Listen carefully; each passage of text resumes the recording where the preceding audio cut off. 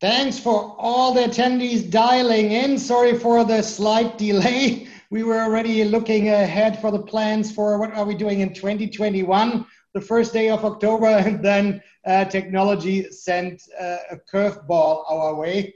But don't worry about that. We are all ready for a fantastic Southeast Asia Connect webinar. And as you can see from my background, it's Mid-Autumn Festival. So happy Lantern Day to everybody.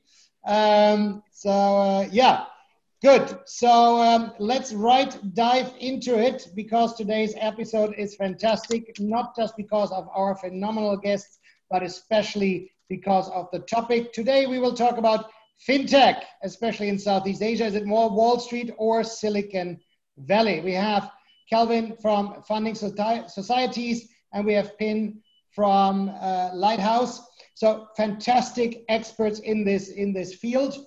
My name is Lars Friedrich. I'm your host today, together with Chris the Man. I'm originally, used to be a journalist, now a professional storyteller, worked with over 300 startups. And I remember the days when Funding Society just got started. So great to have Kelvin back here.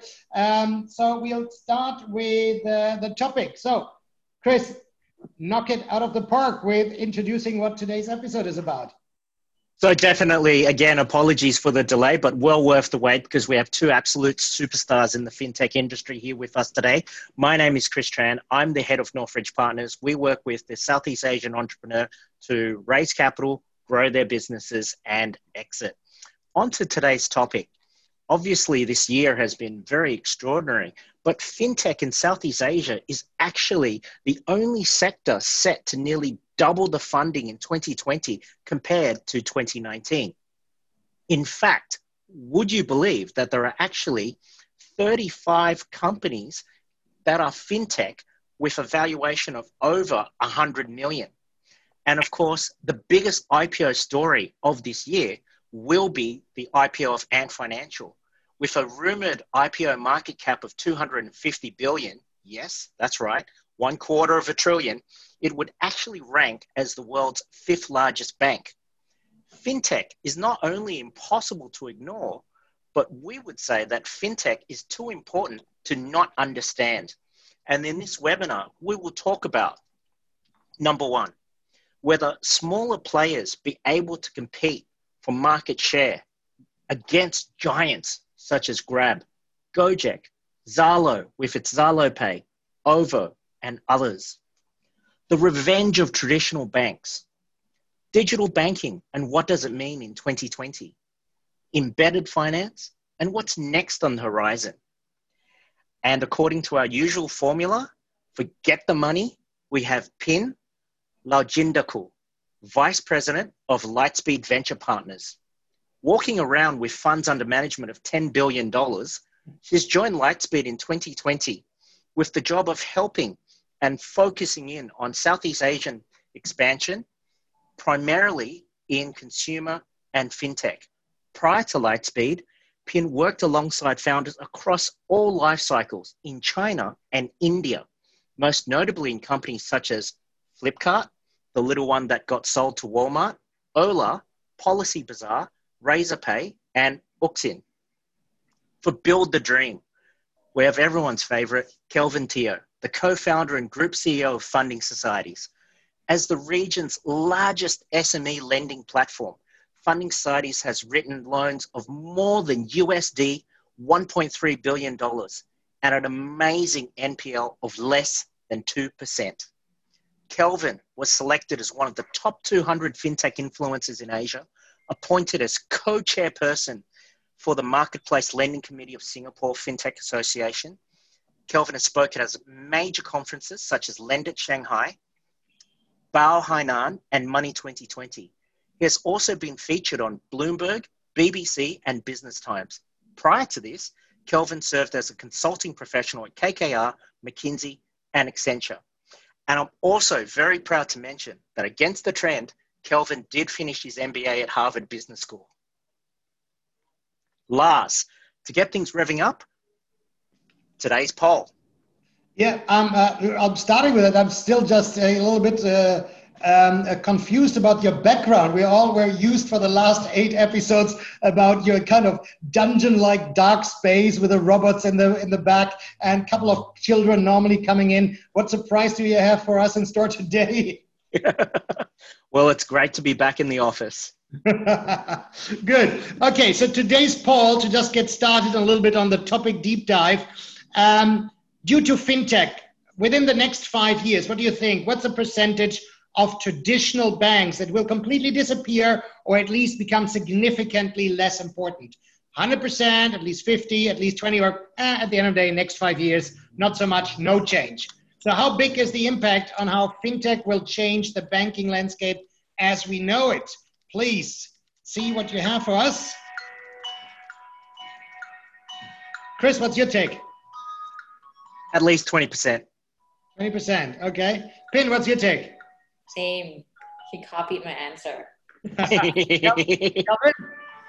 Oh, Christian really stir troubles for the fintech players, but I think that's around 20%, not at least 20%. Okay. So let's close it and see what we have in store. So let's see what's the result. Ash, the angel behind the screen. Let's close the poll and see what's the result. At least 20 seems to be good. And it's interesting to nearly have an even between at least 50% and no change. So that's well, okay. So at least, well, if I would be a bank and I see at least 20% of my business disappearing, I would be up in arms. So let's talk about that from the investment perspective. Off to you, Chris. All right. Well, let's go to the $10 billion woman, Pin, and provide an update and overview of Lightspeed Venture Partners. Pin, Lightspeed is obviously a big name, but can you tell us what differentiates Lightspeed Ventures from, say, other investors? Sure. So I guess Lightspeed, for those of you who don't know us, it's an early stage focused firm. We primarily invest in venture, and in our industry, we're actually really considered a new kid on the block, having just been established in the year 2000. We're a bit more famous for our contrarian bets like, Snapchat in the era of Facebook, Oyo in the era of Airbnb. And as a firm, we really just have 2 very core principles that we want to differentiate ourselves on. One is to be there for founders, not just in money, but also in time, mind share, and resources. We just think the conventional wisdom of spraying and praying could make money, but it's absolutely unfair for founders. So every investment professional, will go really deep in the trenches with the founders. And so we keep our ratio of our investment professional to investment portfolio company extremely high. And we're very proud that we are one of the best ones in the market. And then the second thing for us is we want to build a global network. I think the traditional venture industry is split into 2 schools. One is, completely focused on being local. The other is building a global network, and we are of that camp. For us, we find it's a huge competitive advantage for entrepreneurs to have access to not just business relationships, but most importantly, I feel the best practices and the mistakes that our whole Lightspeed ecosystem has accumulated over the years. So I think that's how we differentiate ourselves. Wonderful. So high conviction, global, contrarian. Great. And, how did you get into this game? I found the story quite when we were getting to prepare for today around being born in Thailand, educated in the US, you had a journey in China and India, and now that you're back here and you speak not only your native Thai, but also Mandarin. So can you tell us about your journey into Lightspeed? Yeah. So I'm originally from Bangkok. I grew up, around the whole, Southeast Asia is really my home. I'd spent considerable amount of time here in Singapore. And I think my journey to this ecosystem really started when I started my career as a management consultant in the Bay Area. This was at a time before Instagram was famous. Uber just launched in the Valley, so you kind of guess my age. I really quickly realized the possibility of tech innovation, right? And I just made it my personal mission to help drive that change someday in my home country, where I feel like I had the most competitive advantage. And so, I tried my hand really on different roles, try to get a feel of how I like to contribute. So I moved back here quite quickly and joined a company called Grab. It was a very small company back then before, moving into a growth private equity firm, Tiger Global, to venture into the India and Chinese ecosystem. And finally, I find myself most energized just doing early stage investment in my whole region, right, Southeast Asia. So that's how I'm here. Fantastic. Thank you for that. And, I'd like to delve a little bit into the contrarian. I find it quite interesting. Snapchat in the area of Facebook and Instagram where, a lot of people just thought the story was over, and spectacularly Pinduoduo when everyone thought that the game was over between Tencent, JD and the Ali camp.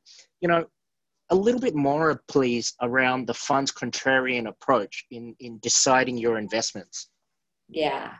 So I think there is a combination of two things. I think one is building a local team. So we're a strong believer of that. And the other thing is just being first principles, right? I think with these two in mind, you can probably find big enough insertion points into market that might have been, spoke or other people think it's spoken for. So for example, all your rooms in the era of Airbnb, everybody in the US think Airbnb is the thing. But if you look at emerging economy, there's so many good, cheap, second tier hotels, right? And that's only because most of our investors that we've built as a team live and breathe that local understanding. And then because we're just first principle about it, yes, if there is, then there is really no room for Airbnb. There is still more room to aggregate second tier, third tier hotels. And so we'll make a bet in a 19-year-old boy who shared the same belief as us, didn't think he want to go to school or business school for that matter, Kelvin. So, that's how we roll. So yeah. Fantastic. It's quite interesting because if we look back, we had a lot of sort of, Western clones, and at least over the last 5 years in Southeast Asia, there's been a lot of talk around, hey, this was China, back then, and now we're looking at Chinese clones. So perhaps in a way, we're not really learning our lesson about truly local first, but we can get into that a little bit later. And within that contrarian thinking, what excites you about fintech? In particular, when we look at, one of the first topics that we wanted to discuss today, is there really any space for some of the smaller players out there? When you've got obviously these big guys around with big audience reach, lots of money to spend, where do you see the scope for the smaller players? For sure. I think I feel like in emerging market, there's just so much work that we can do. It's always, the mentality should somehow should have already shifted. It has just begun to shift towards, like, this is not about fighting each other for the same pie. We're an emerging market for a reason, right? So growing the pie together.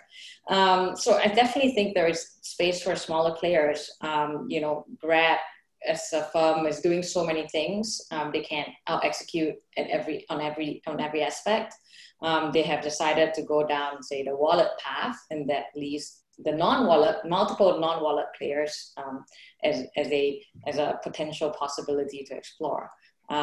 So I definitely believe there are lots of interesting spaces in fintech.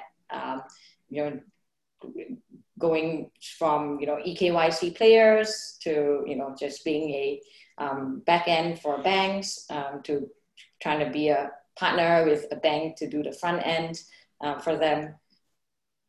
Yeah. So there's a good story really about being local and having a real grip on the market and understanding that there's so much growth in the market and various segments to be done. So that's good news for the small players. What about, of course, no one feels sorry for them, but I guess I will try, the big old banks. And, will we actually see revenge of the banks? The survey, if that's to be, accurate, says that 1 in 5 will die. So what will the other 4 of the 5 do, a la revenge of the traditional banks? I want to call it revenge. Again, I go back to a mindset shift to coexist, right? To leverage fintech players who are way better than themselves at innovating, taking risks, like making experiments, much younger than themselves, right? In terms of their understanding of the consumer. So I'd say, I consider it as a more of cooperative approach. It's what the other 4 banks should do and will continue to do. Yeah. Well, I'm not sure I quite agree there. That'll be a cooperative approach, but maybe something like a cooperation. But maybe let's move to another segment, which is really interesting when we talk about legislation around open banking, around fostering this environment, and worth touching upon. And you mentioned that this was an area which was exciting. A little bit about sort of the pro-regulation stance that we've got here in Southeast Asia. Yeah. So in addition, well, I think the most exciting thing, I'm most excited that young talent are coming out to do startup in the first place. And then next to that is the regulatory changes that is happening, particularly in emerging markets like Indonesia, Thailand, Singapore, obviously, but that was just a taken. Stuff around, and I think there are just a lot of learnings that they have been able to adapt and learn from other markets. China, India specifically, has influenced a lot of our regulatory outlook and preparedness for the new wave of fintech. So I think we as a region benefit from that. We've been able to learn from others. Yeah, so we've been able to learn from others. It's pros and cons. It works both ways. I think it potentially make them a lot more. I'll say the pros, right? Which is openness to bringing the giants to the table. So the banks who for large part of Southeast Asia, family run or government run. That's just 2 types: big family and big government entities. Bringing them to the table to see and comply with certain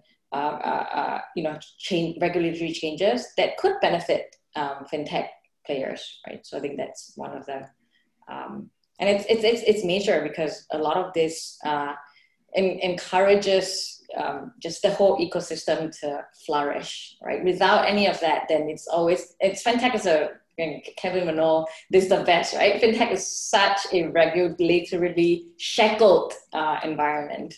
So the fact that the leaders are, coming out to say, hey, there will be changes. We think that there needs to be more openness. We need more consumer data privacy or, malleability with systems. I think that's great for the ecosystem overall. Yeah, no matter who. Thank you, Pin, for getting us to a racing start. And now, last, time to hear from Kelvin. Yeah, Kelvin, I'm, we know each other for a while, but in the interest of everybody on the call, and Chris was alluding to that, unlike Mark Zuckerberg, you finished Harvard. So what made you do that and successfully start funding societies? What got you started on this very successful venture? First and foremost, I'm not as smart as Mark, so I had to study, so I had to finish my education. But I think also having Asian parents, the option of dropping out wasn't really there for us. So that decision was made very quickly. But I think, to be fair, we also did feel that in 2014, 2015, frankly, fintech was almost non-existent or was very nascent in Southeast Asia. I think we were very fortunate to be in the US at that point in time. And given that it was still very early in Southeast Asia and it has gone through certain level of developments in the US, we actually find that staying back in the US actually did help us in terms of thinking through the business model, what makes sense, what does not make sense, especially when we adapt to Southeast Asia. So we're very fortunate that using or abusing Harvard Business School's brand name, we managed to visit to all the major fintech players there at Dev, SoFi, Funding Circle, On Deck, Common Bond, so and so forth. And because they thought they think that we were interviewing and we did not misrepresent ourselves in any way, they answered all the questions that we needed to have it answered in designing the business. And we were very fortunate to subsequently meet one of our very first advisor, Terry C, was the chief risk officer of Tianrong at China. And that has helped us to figure out, hey, what has worked in US, what has worked in China, as well as not worked, and how do we adapt to Southeast Asia? So we were very fortunate that we somehow were able to start funding societies in Singapore while doing our masters at the US. So basically we started working at around 8 p.m. or so at Boston time, which is basically 8 a.m. Singapore time, and then work to 3, 4 a.m.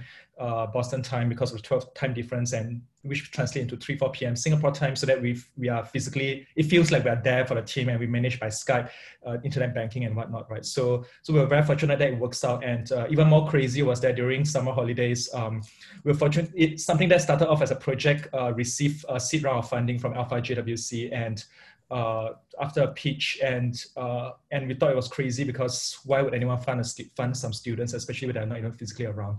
But I thought what was even more crazy was after the seed round, Sequoia saw the news and they reached out to us through our classmates, and they wanted to offer us our Series A until they realized that we were still in school. So we were very grateful that they were willing to wait for us until we graduated, and that's when we will be able to raise both our seed and Series A by the time we graduated.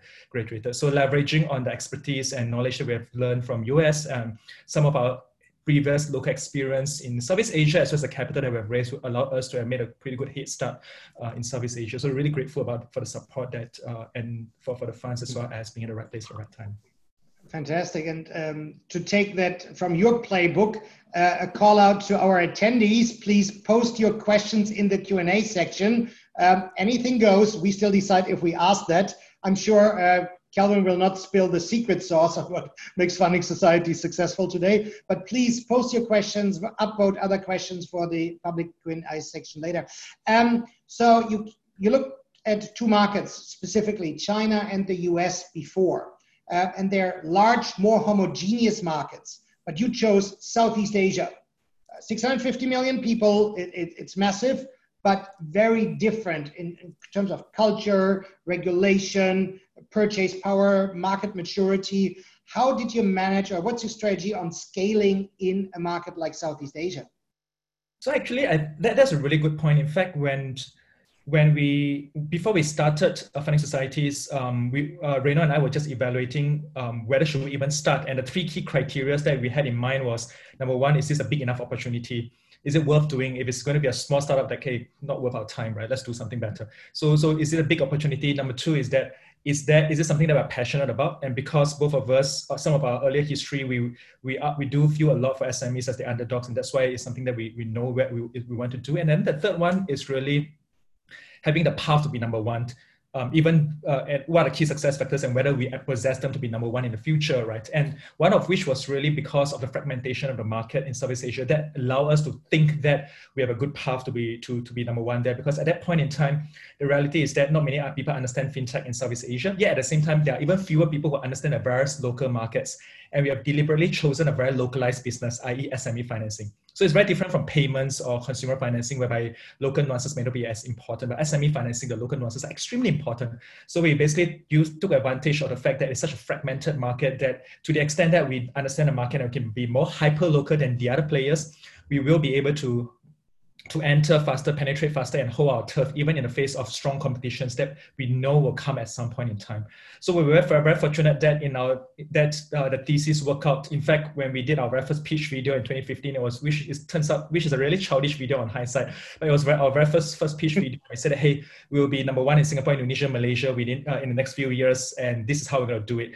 In 2017, 2018, we basically met everything that we have said, and so we were very fortunate that the thesis worked out. So the fragmentation of market has also enabled local entrepreneurs to really thrive in a more localized business. Okay, so that was 2017. So since then, what kept you going? What's left to achieve?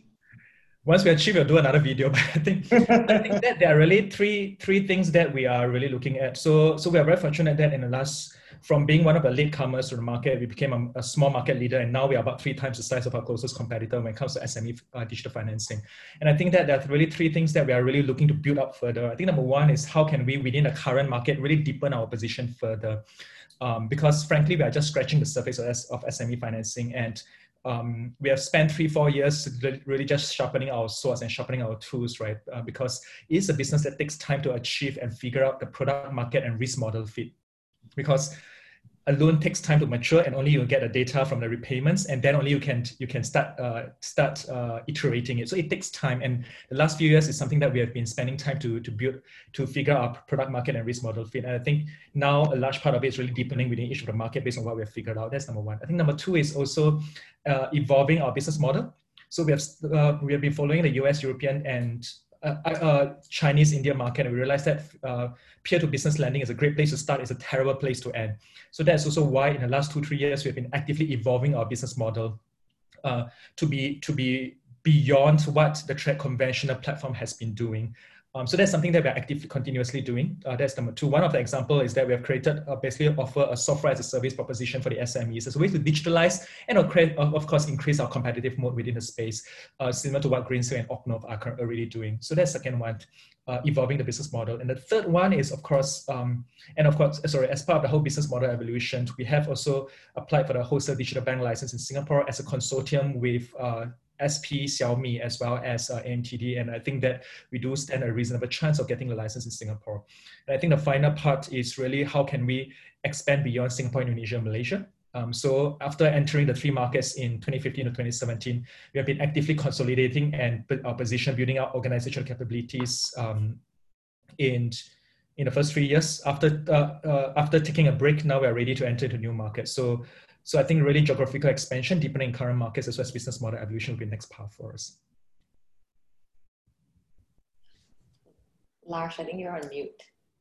So what's next? First Thailand or first Vietnam? We'll let you know once we have launched. There are only that many normal options, but I'm sure you also look at the unnormal ones. How did COVID work for you? Because as a non-expert, I look at it from 2 sides. One is a lot of digital transformation has been forced on industries, on players, on SMEs. People that were afraid of anything suddenly had no choice but look at alternative means in the digital space, and it's a massive accelerator. The other part of me is looking at it like, okay, economic downturn, your default rate must be through the roof. And the government is putting a lot of money in the industry. So is your offer still that valid, or has it been flooded and kind of cannibalized by the government? So I think that if I just crystallize what are the impact of COVID when it comes to fintech lending, because fintech, there are many verticals, and frankly, the impact is quite different for each of the vertical, right? If I just look at purely on a lending perspective, effectively, there are really three implications, right? One is that on the borrower side, there's an increase in defaults, or at least increase in risk, even though there's an increase in demand as well. So the response to that is how can we actually cherry pick the deals and potentially charge a higher interest rate to reflect the risk of that. And that's what has enabled us to actually recover from a financial performance perspective, recover to pre-COVID level very quickly in June, July, right after the lockdown has opened. In fact, now we are just outpacing what our performance even before pre-COVID. So that's on the borrower side. But at the same time, you need money to lend, and therefore the lending side. And the key risk is really credit crunch, that, hey, investors don't want to lend money anymore because they are pessimistic about the macro markets, because they are worried about their own job security, so on and so forth, right? And to that, we are very grateful that we have started the business model evolution since about 1-2 years ago, such that we have actually a pretty diversified sources of funding, which has enabled us to continuously lend during this period of time when others may have faced some liquidity crunch. And I think the third impact is really as a platform, right? That for platforms that have not been able to continuously run the business, if say they're in a single market only, and that market has a very terrible recovery, then their volume drops, their revenue drops as a result of that. Their runway reduces, and in this market, it makes it really hard for them to survive, right? And frankly, we do expect a consolidation of the fintech lending market, and which is frankly going to be to our advantage. And to that, I think we are very fortunate that because since our inception, we have actively positioned ourselves as a regional platform, and with a very diversified portfolio that has enabled us to be a lot more resilient. So while Singapore there may be a bit of an overfunding by virtue of the government support through the banks, Indonesia has actually recovered quite well, so is Malaysia. In fact, for every $2 that we lend, the Malaysia government is co-lending $1 with us. So I think to that extent, we think that, and all these things, I think combined together, even though net, we have right out of the near term in the crisis quite well, but frankly, we do think that it's still a relatively painful experience. But we feel that by being able to manage this crisis in a good way, actually has prepared us way better in the medium term to scale up in a very sustainable way, really transforming from a fintech startup to a fintech firm, profitable fintech firm. Great. Fantastic. Thanks a lot for that, Kelvin. Lars, we've just got an avalanche of questions that we really have to get into. So can we move over to rapid fire, please? Sure. Let's open it up for Kelvin and Pin. Rapid fire, I'll throw a question at you, and it's normally a left-right, black or white, yes or no question with maybe a one-sentence explanation why you think that way. So let's kick it off. FinTech. Is there no more space for smaller players since Grab and OJAX and OVO and everybody else is flooding the space? No more space for smaller players or latecomers? Pin? No, absolutely not. Okay. There is space. Yeah, there is a lot of space. Otherwise, what's left for you to invest? I get that. Yeah, I hope there is. Calvin? Yes, there is space, but scale does matter in certain verticals. Okay. And I saw you just partnering with some of the big players. Razor FinTech, you just announced partnership for SME lending a few days ago, right? Good. And that's explicitly for Malaysia, so it has nothing to do with our digital bank license in Singapore. Okay, good. Regulators, please notice. Good. Next question. And other partners, please know Kelvin is open in Vietnam, Indonesia, Singapore, but do it quickly. Digital banking. Right now, is it more dressed up digital marketing and consumer experience hype or on the surface, or do banks really want to move the needle with their core systems? So the whole kind of digital banking part, is it just surface makeup and changing the coat of paint, or is it really at the root cause changing the way banks go? Root cause change or just makeup? Pin? It depends on which country, but I would love to think that it will be a more root cause change in 10 years from now. Yeah. Kelvin, as applicant for one of the digital banking licenses in Singapore, I'm sure you're on that side, but generally, what's your take on that? Root cause change for our digital bank? I'm not sure about the others. Good answer, good answer. Next question. Since the Wirecard collapse, is it a boost for new payment platforms, or is it actually 2 steps back for FinTech because trust has been damaged? Kelvin, you have to go first on that. Actually, I think it's a boost because I do think that payments have some room for consolidation, at least in Southeast Asia. So I think that having a higher bar actually does help for the overall maturity of the market. Cool. Pin, trust damage and 2 steps back or accelerator? Boost. It means, the scale player can one day fall, so it's always good for innovation. Boost, always boost. And last but not least, rapid fire. Traditional and solid payment network players like Visa, MasterCard, UnionPay, will they steadily fade away, or will they have a strong role to play in the future of FinTech? Like the MasterCards, Visas, steady fade away, or big role to play? Kelvin? A big role to play. Frankly, Okay. they are very major collaborators of a lot of FinTech players. And they're really going down the platform play, right? Good. Yep. Pin? Same, absolutely. Big role. You're already seeing them do it. In fact, full disclosure, we have a partnership with Visa, so it's a win-win opportunity. So again, guys, get in quick if you want to partner with Kelvin. And Lars, shall we move into the pitch? The pitch with Chris. So this is the favorite part of the startup audience that we have, which is typically 30% of the audience. And Pin, if I want to get part of your $10 billion, what do I need to say to you?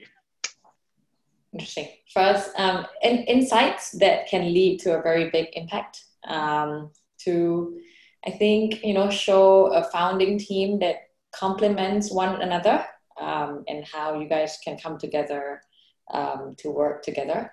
And then the third thing, I also look for willingness and ability to spar on ideas with me. I think, by statistics, our relationship should last longer than you and your wives or your husband. So, we want to make sure that, we can work well together and we help each other grow. Yeah. Wow, that's so attractive, all the startups out there, right? So you've got $10 billion plus someone that wants to be there with you longer than your marriage. Excellent. So for that bargain, what do we need to be careful not to say to you? I mean, what are some of the, things that have maybe gone wrong in your life as an investor that startup founders have said to you? I have XYZ fund trying to invest. Can you give me an answer in 2 days on my first meeting? I think for me, it's just, let's build a relationship early, right? Like, let's not talk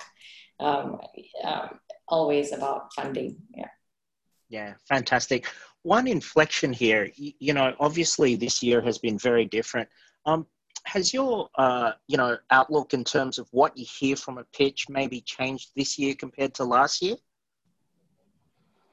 Not really. I think for venture as an asset class is generally quite long term. So short-term impact from COVID doesn't really impact as much. I think it's the same. Fundamentally, in the early stage, we're just about finding founders who can find insights and drive the change. It doesn't change too much.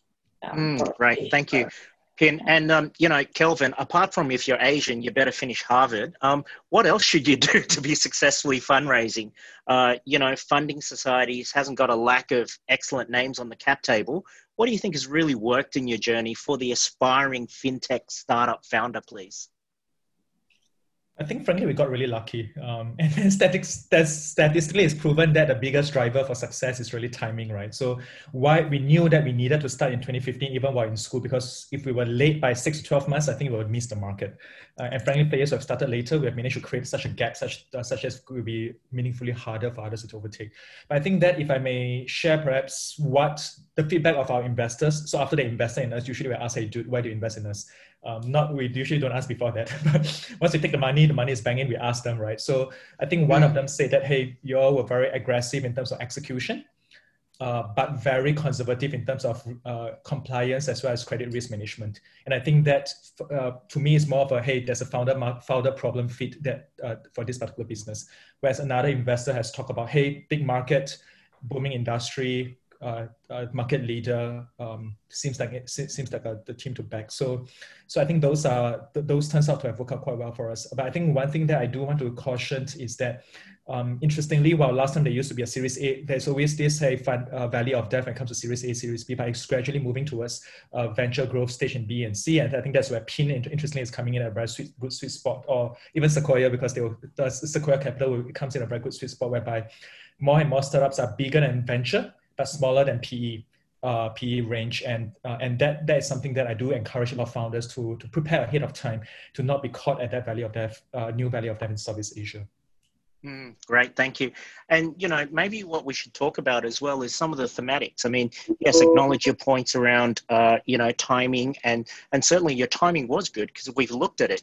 There was Lending Club, then the, same founder of that went on to do Diarong in China, and that was really before a meltdown. So, how did you actually deal with this issue as you continue doing what you're doing and obviously had conviction? But, what's opposite of so many companies is, your, I guess, rough comparators, and of course that's not correct because you are different, we're not doing so well in other markets. And how do you deal with that in terms of, your investor, your ongoing investor dialogue? Sure, frankly, I think that there are really two factors that make it quite different, right? It's not like, hey, it works in US, it works in Southeast Asia, no, but there are actually two fundamental factors. One is a market factor, one is a business model factor, right? I think fundamentally from a market perspective, and I think Southeast Asia is meaningfully more conducive when it comes to fintech credit compared to the other markets. And I think that, interestingly, is being statistically proven by one of the research paper published by BIS quarterly review, I think late last year or so, whereby it indicated there are really three key drivers towards fintech credit. First is GDP per capita, of which Southeast Asia is either high or is fast growing. Number two is learner index, which is really an index for banking competition. And the fact that Southeast Asia banks have one of the highest ROE indicates the level of competition here. And the third one is really suitability of regulations. of which we are very fortunate to enjoy the high side benefit from the other markets, and hence the regulators have actually proactively regulated the market, and it's frankly pretty conducive. So I think that from a market perspective, I do think that Southeast Asia is uniquely conducive for fintech or fintech credit in specific based on the paper, and that is very consistent with our observation. That's number one. I think number two is also that we do also think that from a business model perspective, we have really taken the effort to evolve a lot more quickly compared to perhaps some of our peers in the other markets. And that's also enabled us to have a shorter path to profitability. So while some of the listed players may have struggled to even become profitable after 10 years, we are on track to become profitable in a pretty short period of time. So to us, it's really a combination of both market as well as business that has differentiated Southeast Asia compared to many other international peers. Thank you. That's wonderful. Now, Lars, we have an avalanche of questions. Why don't you help us get into them? Sure. First of all, big shout out. Thanks for our attendees, our friends from Fave, Endowas, Cathay Innovation, all here, just to name a few. And we'll kick it off with Arjun, if I'm not mistaken, from ByteDance, who asking the question, will fintech companies be profitable in the near term? What will drive, what kind of models will be profitable sooner? Pim, you want to take it? Because of course Kelvin says mine will, but maybe from an investor point of view. I think the answer is that the larger fintech companies were forced to think more about profitability in the near term, and I do think they'll get either profitable or very, very close to that. I think the funding environment is not going to last forever for them. I think the younger folks, will still have a lot of room to innovate and make mistakes and grow their network. What kind of models will? My take today is some form of lending. So I think Kelvin's in a great market. Some sort of eKYC onboarding tools. I think those are also interesting, profitable spaces. Lead generation for banks. I think that's very, very good. Some traditional banks today, spend $200 trying to find a customer. And I think that's just a very inefficient way to do that. So I think those are the three areas where I feel like could drive profitability. Good. So Kelvin, then let's dive down into your model. Are you already profitable? By country, yes, but once you factor in the amount of tech that we're investing, no. So I think to that question, frankly, we do reckon that the lending vertical has a shorter path to be profitable. In fact, if you look at the international models, it's not like all digital banks are equal. The ones that are very wallet based, frankly, they are quite far from profitability. Whereas you look at Nubank in Brazil or Brexit and so forth, or even Afterpay, the path to profitability is a lot shorter, partly because it's lending based, right? But I think if it's targeting primarily from I think to buy, at least in my view, for a company like ByteDance, consumer financing is probably the path that has the shortest has the nearest profitability. And frankly, the giants like the BATs or the B can be ByteDance, can be Baidu, have a shorter path to it. It's also partly why we have consciously chosen SME financing rather than consumer financing, because we do reckon that SME financing scale perhaps a bit slower, but I think that the key success factors is quite different, such that we do feel confident in terms of our path to profitability as well as defensibility. Okay, fantastic. Let's move on to one question also for Kelvin from Edward Tan. There are a number of established digital banks in the UK, Monzo, Atom, N26, Starling, Revolut. Do they pose a threat in the event of an expansion to Asia? Or do you see them more as potential collaborators? Or are we getting the frenemies kind of answer from you?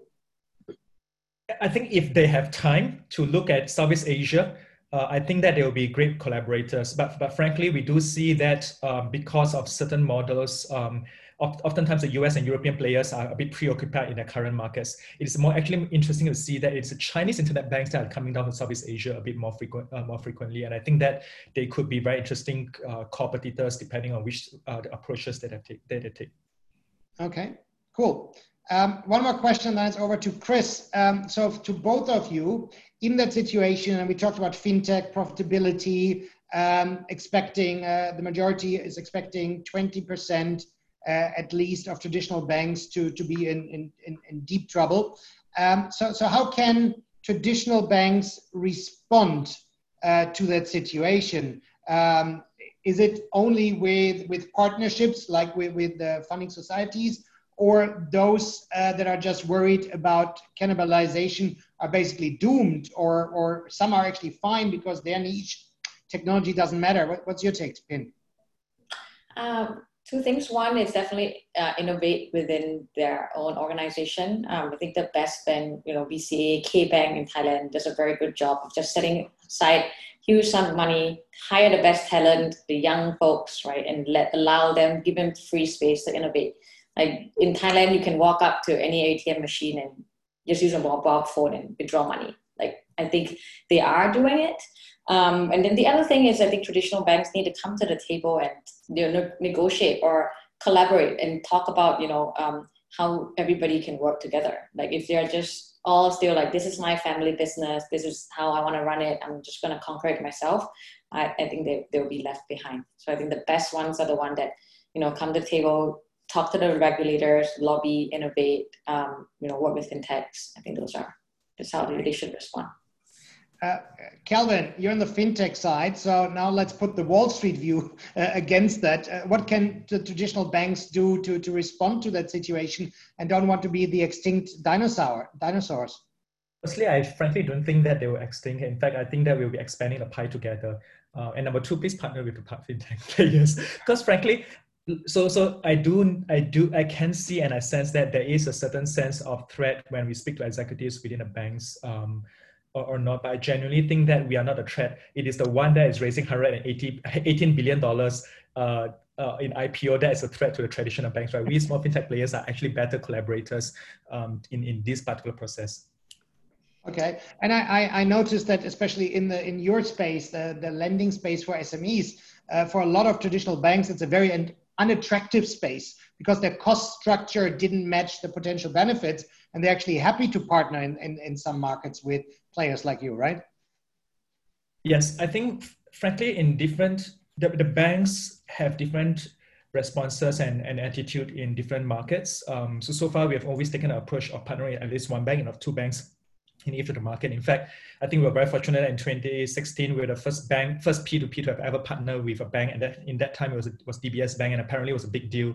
And it was reported on Bloomberg and was translated to 16 languages, blah, blah. So it was trending at that point in time.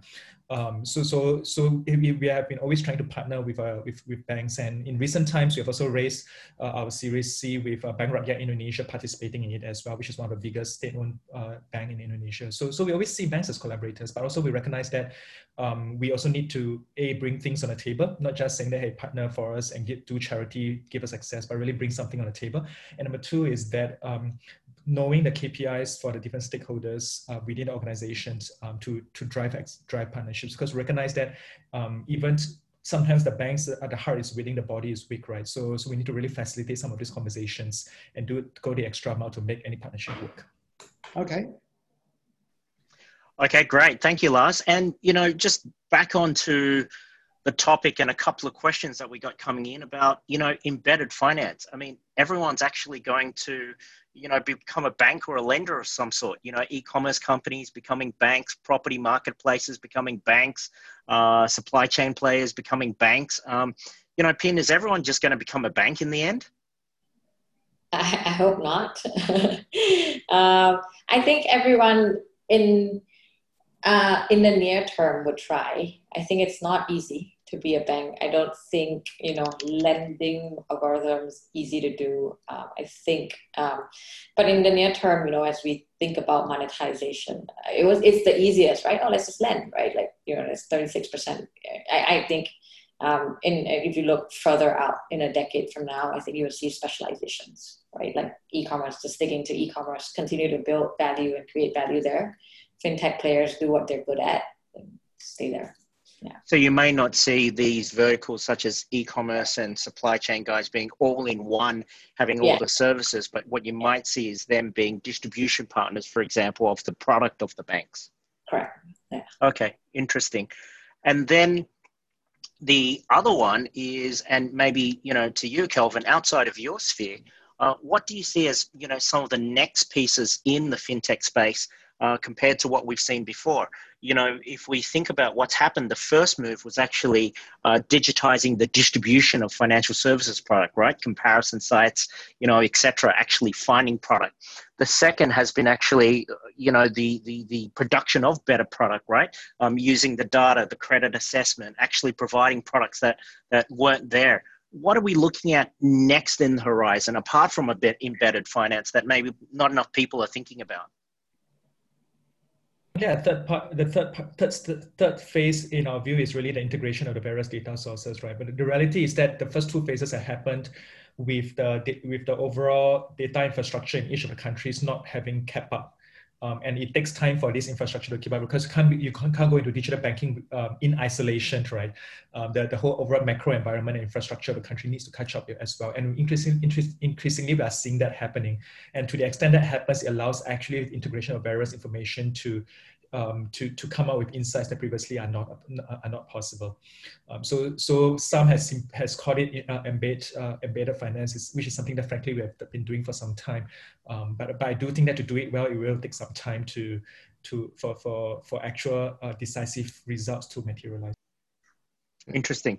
So, you know, when we think about the subject of the topic, you know, it's not really necessarily Silicon Valley or Wall Street, but a bit of both. And then even there, it seems like the flavor is it's more like actually Beijing and Bangalore versus Silicon Valley and Wall Street. I mean, Pin, given your experience in India and China, we get your points around hyper-localization, but, you know, is there anything around the US model that we're going to see here compared to what we've been discussing so far? Never really a direct copy. I mean, if you consider just the plumbing, there's no, in most of Southeast Asia, you can't do direct debit to banks.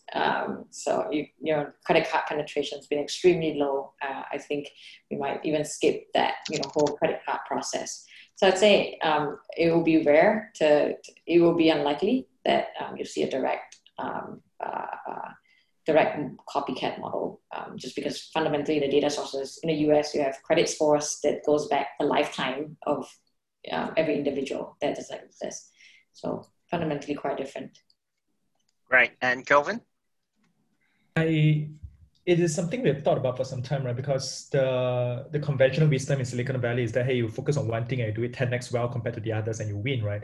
But I think that in Southeast Asia is very, very different, whereby first mover advantage channels are very, very important. You don't need to be 10x better, you just need to be 1.1x better, because we're solving an financial access problem and not solving a competitive challenge, right? The reality is that it is a bit of a situation, it's a blue ocean such that, hey, you do need to compete, but you just need to make sure that you don't get drowned by the waves along the way, right? So to us is that, hey, it's very important to go broad before going deep. In Southeast Asia, very similar to what you see in India and China, as opposed to say in the case of US and Europe, whereby you try to be a specialist and try to go deep, but the market in Southeast Asia is not deep enough for you to penetrate with a single product. Hey, Lars, this has been so much fun with so many questions that we haven't answered. I think we actually need a part 2 of this. Yes, Lars? Absolutely. But only if you go back into your dungeon. I'd have my choice. Pin, Kelvin, thank you so much. And, if I think about what Pin said, which was, great. For me, your soundbite is, I want a relationship with you longer than your marriage. Excellent. Unbelievable proposition. And, Kelvin, I'm not sure how to say this, but it was excellent. I can't pick which one. So for you, there's 2, right? It's either, my parents are Asian, so I wasn't allowed to drop out, or I'm not that smart, so I couldn't drop out of Harvard. But either way, I just love it. And, Kelvin, everyone loves your amazing humility, and, congratulations on being the biggest and the brightest, making such an impact, and just extending your track record. At Southeast Asia, we are here for our tech entrepreneurs and investors. Our 10th episode. Lars, can you believe it?